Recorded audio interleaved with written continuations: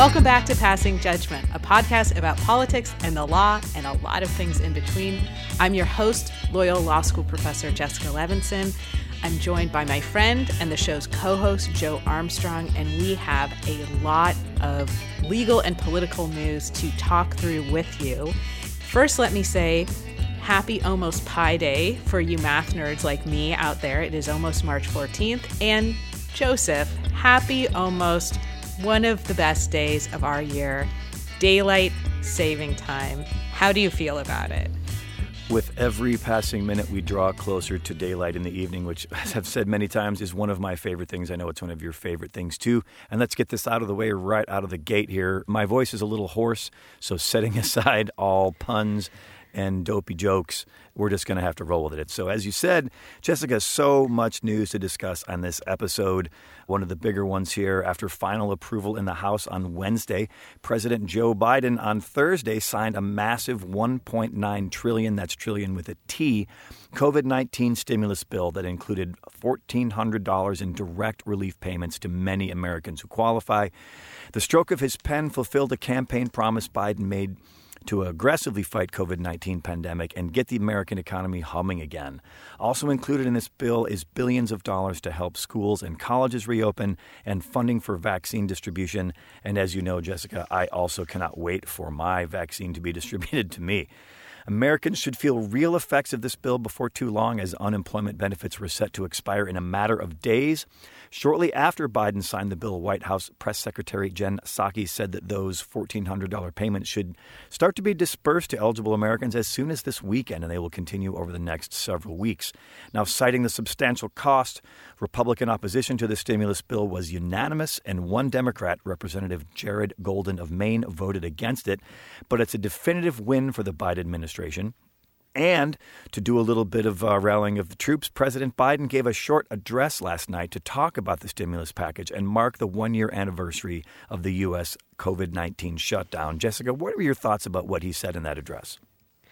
Relief. I mean, honestly, when I saw President Biden up there, and he did some basic things that, frankly, we should expect, but we don't anymore because people like me have a little bit of PTSD from the last 4 years. I mean, he said, I want to acknowledge what happened, and that a lot of people lost loved ones over the last year, and that if we didn't lose a loved one, we all still lost something. I mean, the thing to me is just the idea that he said, I'm going to be honest with you. He used words like facts and truth.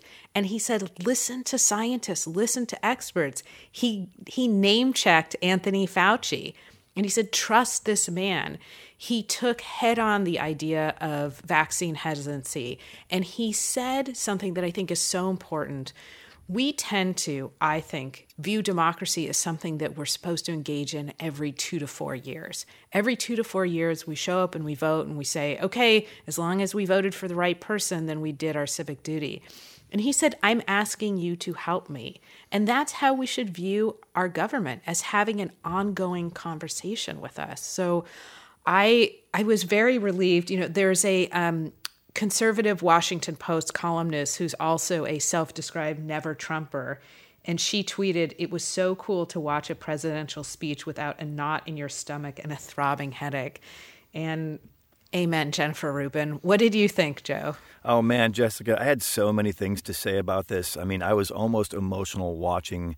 I mean, look, the bar is so low. Watching a grown-up connect together complete sentences in front of the American people.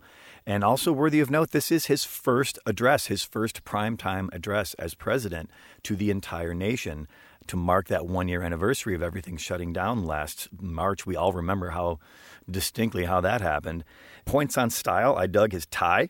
He's an older gentleman, so he rocked that kind of stylish tie, which I thought was pretty cool. Now, the one thing I thought right out of the gate, the former president, Donald Trump, is the 10 million pound gorilla in the room when it comes to the presidency right now. And Biden made one reference without referencing Trump himself. He said, quote, a virus that was met with silence, when he was talking about what Donald Trump was doing up until just about a year ago. Now, Trump, we all know, knew how serious this virus was, but then didn't take it all that seriously. So, like you were just saying, Jessica, there were so many things to chew on there. He did something that politicians rarely do, which he acknowledged the potential of a negative thing happening. Look, we've all been through hell with this pandemic. And he said at the end, things may get worse again. So that's the kind of straight talk that we've been hearing from Joe Biden for a long time. I wrote down a whole number of quotes here that he said. Tell the truth, follow the science. He said the word grateful. He talked a lot about we as Americans joining together to fight this thing. And one of the big takeaways from this is that Biden said he listed 5 things that we would do to try to work our way through this pandemic and get out the other side. And one of them that he said, this is one of the more newsworthy things he said, all adults in America by the end of May will at least have the eligibility to get the vaccine, which is a big thing because he said that he wanted to have 100 million vaccinations in America in his first 100 days. That's the bar he set for himself. And it's looking like all the experts are agreeing with him that it is possible to far exceed that number and get a lot more people vaccinated. But the last thing, Jessica, before we move on, I wanted to add was at the very, very end, he said a simple phrase that I think people may not have noticed. He said, "Thank you for taking the time to listen," which to me, by any measure, is humility, something we have not heard out of the executive branch in America for some time. As I said, it is just such an overwhelming relief to have a president who gets up there and talks about things like truth and science. And I know I'm going to sound like a broken record, but none of what we're praising has anything to do with partisan affiliation or your political ideology. This is about prizing facts and truth. And I am grateful that that is what we heard. And as we promised, we have a lot of legal and political news to get to. We're going to talk about 2 cases related to the death of George Floyd. One, an officer who's being tried for his murder.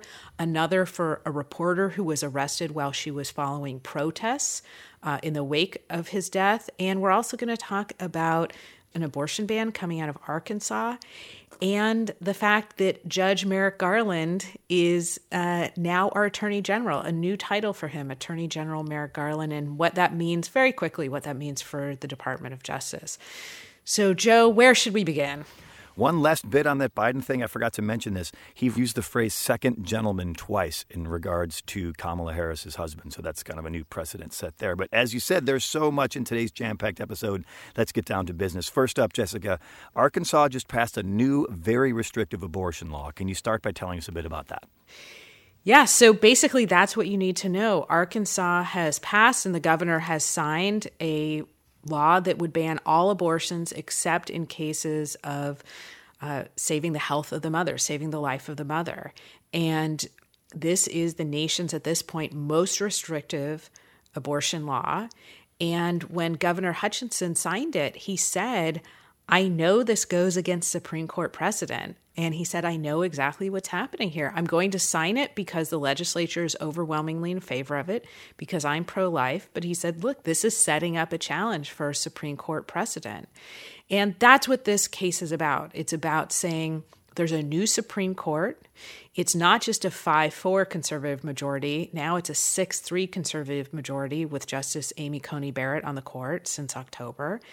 And I think that it's not going to be this case because, frankly, it's so restrictive that it probably goes too far. And what's going to happen is that a trial court will just say, no, this is so clearly against Supreme Court precedent that it's struck down. But I think there will be another case soon that doesn't go quite as far, but still clearly burdens a woman's access to obtain an abortion.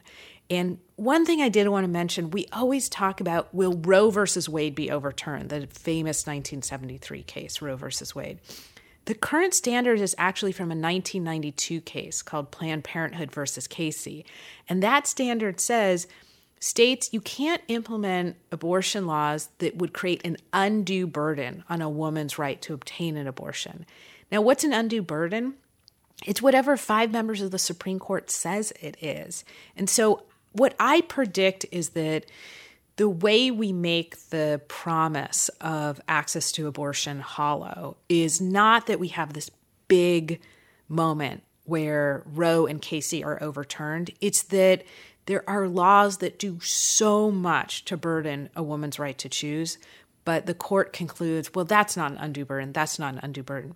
On the other hand, I'm notoriously terrible at predicting these things, and the Supreme Court may just say, you know what, Roe and Casey, they're bad precedent, and it's up to states. If they want to ban abortions, they can. So this is a big wait and see, but this question is hurtling towards the Supreme Court, probably in not this particular law, but another law soon.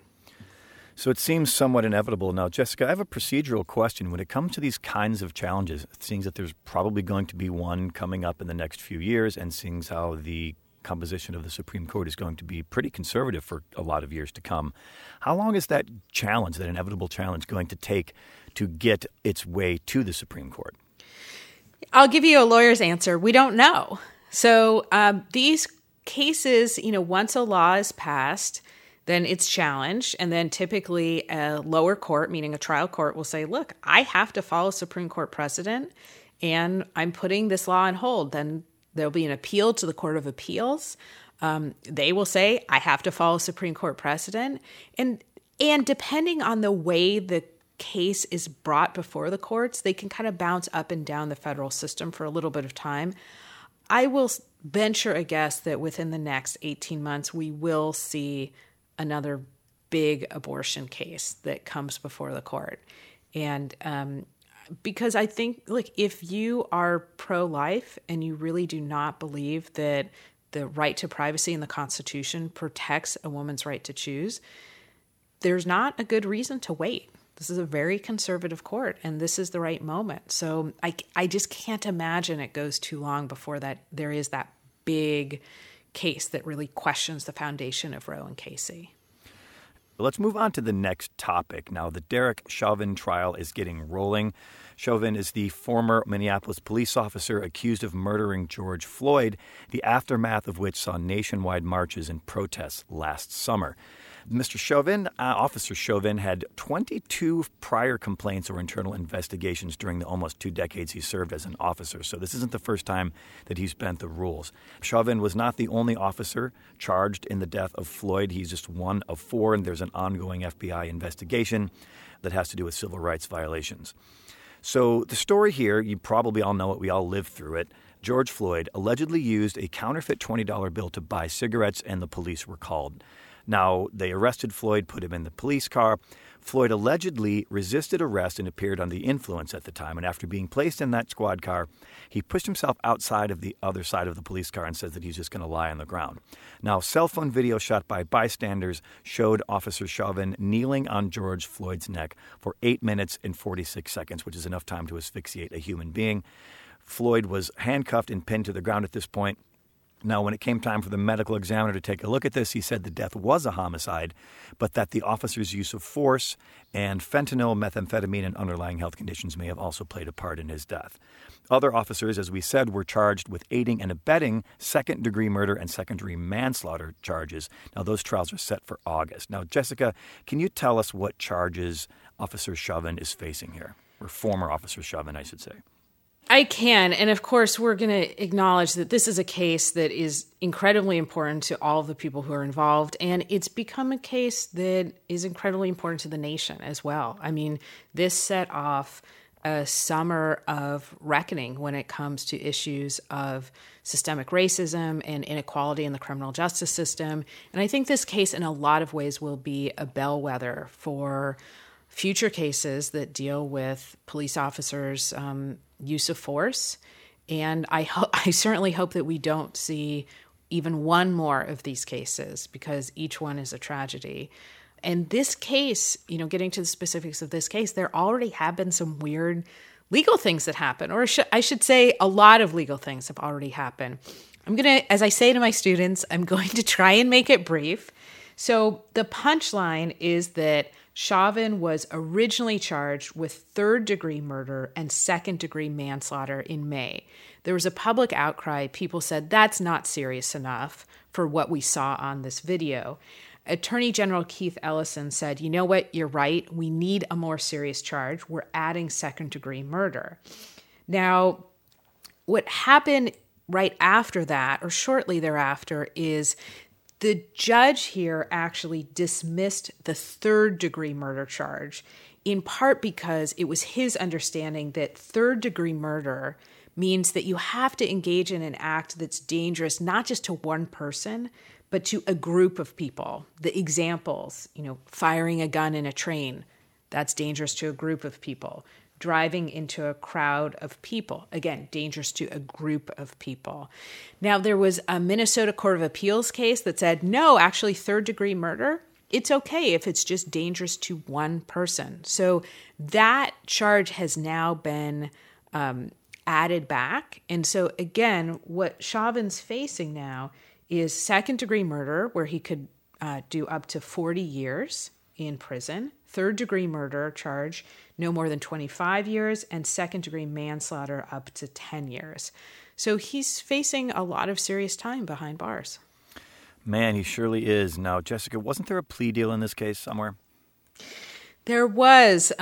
Before the Biden administration, there was a plea deal in this case. Chauvin agreed to plead guilty to third-degree murder and to go to prison for more than 10 years. But then Attorney General Barr essentially unwound that plea deal. He rejected it. Now, what does he have to do with this plea deal? This is a state criminal case. Why is he there? Part of the plea deal was that the federal government would not add any additional charges for civil rights violations. You just mentioned this briefly. And Barr said, you know what? Attorney General Keith Ellison is just taking over from the county prosecutor. I want him to decide whether or not he wants to go to trial. I want him to decide whether or not he wants to negotiate a plea. And as a result, no plea deal. And we're going to court on this, and there will be a trial. Okay, so trial is imminent. Barr is gone. What is each side expected to argue here? Yeah, so I think the prosecutor's claim pretty simply is going to be, Officer Chauvin, you killed George Floyd. And Chauvin, you used neck and upper body restraints in 7 previous arrests. And what the prosecution is going to say is in 4 of those arrests in the last 6 years, you went beyond what was necessary, which is another way of saying the prosecution wants to introduce evidence that Chauvin routinely uses more force than he needs to, and that in this case, in fact, this amounts to murder. Now, the defense will argue, no, this is a reasonable use of force, that George Floyd died of a drug overdose, not just Officer Chauvin's actions. And this case, I think in particular, could potentially be won and lost in jury selection because both sides are really going to have to be careful to see if they can find jurors who will be open to their arguments. And this is a case where we all have heard about it, and it would just strain common sense to think that people don't have some ideas about the case, and they might view Chauvin as a cold-blooded murderer. And this is just a long way of saying we don't ask people to suddenly become ignorant. We ask people to be able to walk into a courtroom and apply the facts to the law and follow the jury instructions, to be impartial, not to ignore their life experience, but to bring their life experience and use that experience while they're following the law. So how long could that jury selection process take, and what will it look like in this case? Yeah, so jury selection could take through the month of March. As I said, it might be the most important thing, legally speaking, that happens in the case, in the sense that jury selection is where cases are won and lost. And so we're going to be looking for 12 jurors, 4 alternates. There was a 16-page questionnaire that was sent to potential jurors. That is not typically the case. And again, both sides are trying to figure out, will these potential jurors be open to the arguments that I'm going to make?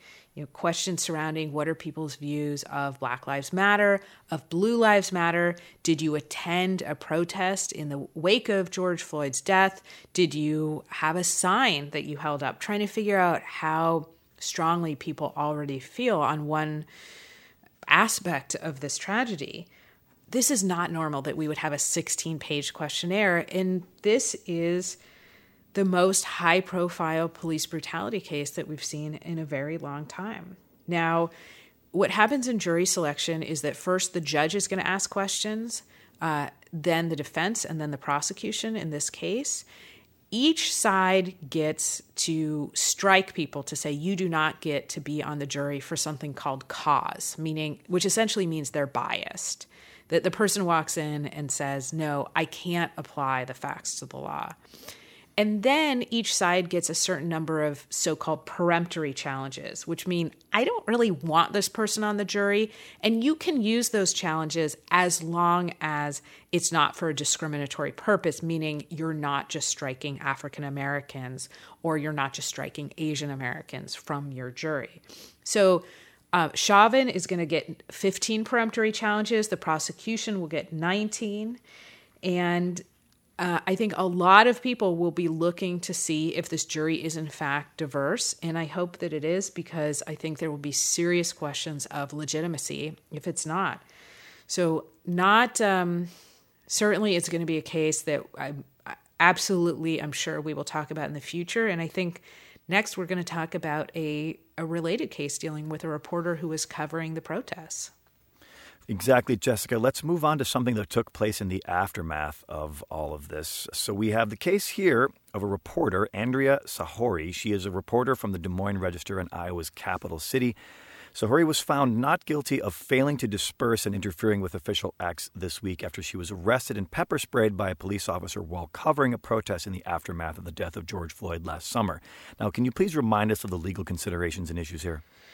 Yeah, I think for a lot of people, they hear reporter arrested, and the first thing you think of is First Amendment and the freedom of speech. And that actually didn't play as big a role in this case as people might think. The questions really were about whether or not the reporter heard the police officer say, you need to disperse, and whether or not she did, in fact, try and interfere with her arrest. There was some allegation that she basically moved her left arm away very quickly. And one of the things that I think is not particularly well understood is that if the police give a valid order to disperse, everybody has to adhere to that, whether or not you are in the process of news gathering, meaning whether or not you are a reporter. Now, this case might question that. Again, there is no reporter's privilege for, no, sorry, police officer, I don't want to disperse. And we could have, I think, a very rational conversation about the fact that reporters serve an incredibly important purpose in these situations. You can imagine that if there were a situation where the government might not want you looking over their shoulder, some of those situations are going to look like this, right? They're trying to control a protest. There have been allegations that some of the police officers went way too far in trying to control that protest. And so you can imagine a situation where the government doesn't want reporters there. And that's why we need to be very worried and aware of where they can be. So, in short answer to your question, look, she was acquitted. The issues here dealt with dispersal and interference. But the broader conversation, which I think is very important, is one about the First Amendment and freedom of the press. Thank you for tying all these knots, Jessica. I appreciate that so very much. Let's move on to something that does not deal with George Floyd. We've got some news in the makeup of our government here. The Biden administration finally has an attorney general. You may remember the name Merrick Garland. His name first became known on the national stage after then-President Barack Obama nominated him to fill the vacant Supreme Court seat after the death of Antonin Scalia on February 13th of 2016. Then Senate Majority Leader Mitch McConnell publicly stated at the time that he would hold up any Supreme Court hearings until after the 2016 president's election under the false pretense that doing so was any kind of normal. Now, given all that foot-dragging, Garland's nomination sat for 293 days when it eventually expired at the end of the 114th Congress. And just weeks later, Obama's successor, Donald Trump, nominated Neil Gorsuch to fill that vacant seat on the bench, and that's where he sits even now. Now, fast forward to a new administration in which Joe Biden tapped Garland to lead the Justice Department. After a series of delays, the Senate voted 70-30 to confirm Garland as Attorney General this week. Garland has a long career as a federal appeals court judge, and he's taking over the helm of the Justice Department in the midst of the investigations into the deadly January 6th insurrection at the Capitol, and after 4 years of Donald Trump using the Justice Department as anything but an independent wing of his administration. And in his Senate hearings, Garland stated that he would defend the independence of the Justice Department. So perhaps we'll see a return to relative sanity there. Now, Jessica, do you have any thoughts on Garland from around the legal professional water cooler? I just had this feeling of when was the last time I was around a water cooler? And the answer is probably about 54 weeks ago. I think that the most important thing that Merrick Garland is going to have to do is say to the American public, I am your lawyer, not the president's lawyer. And he knows this. When we talked about his confirmation hearings, he said something that I think was so important, and I'm going to paraphrase, of course, which is we not only have to do justice, but we have to have the American public, we have to give them the faith that we are, in fact, doing justice. And he knows that this is about restoring our faith in the rule of law. He knows this is about reasserting the independence of the Department of Justice. It is, of course, about the cases he's going to have to look at and the policies he's going to review. But it's also about saying to the American public, this is what a true Department of Justice emphasis on justice does. And I think I may have said this before, but one of the things I was so taken with during his confirmation hearings is his dedication to public service. And he was very professional throughout the entire confirmation hearings. And then he got very emotional at one point, and a senator said, why do you want to do this? And he said, this country saved my family from persecution. And I have a certain skill set, and I want to use that skill set to give back. And again, to me, that gave me an enormous amount of optimism about where this department will go going forward. So we wish now Attorney General Merrick Garland luck. I suspect this will be his last confirmation hearings, and I personally thank him for sitting through another, well, really his first round, because he was denied those hearings for the Supreme Court vacancy. And Jessica, as always, thank you for answering all those questions. Thank you for having these conversations with me. I appreciate it so very much. Stay tuned to Passing Judgment, where we will be talking about all of the Derek Chauvin trial as it rolls past us in the next several months. As always, you can find Jessica on Twitter at Levinson Jessica. You can find the show at Past Judgment Pod. You can find me at Indepday, INDEPDAY. We appreciate all of you listening so very much. Please stop by the places where you find your podcast to rate and subscribe and give us comments. We love hearing from you. So we wish everyone a happy week and weekend.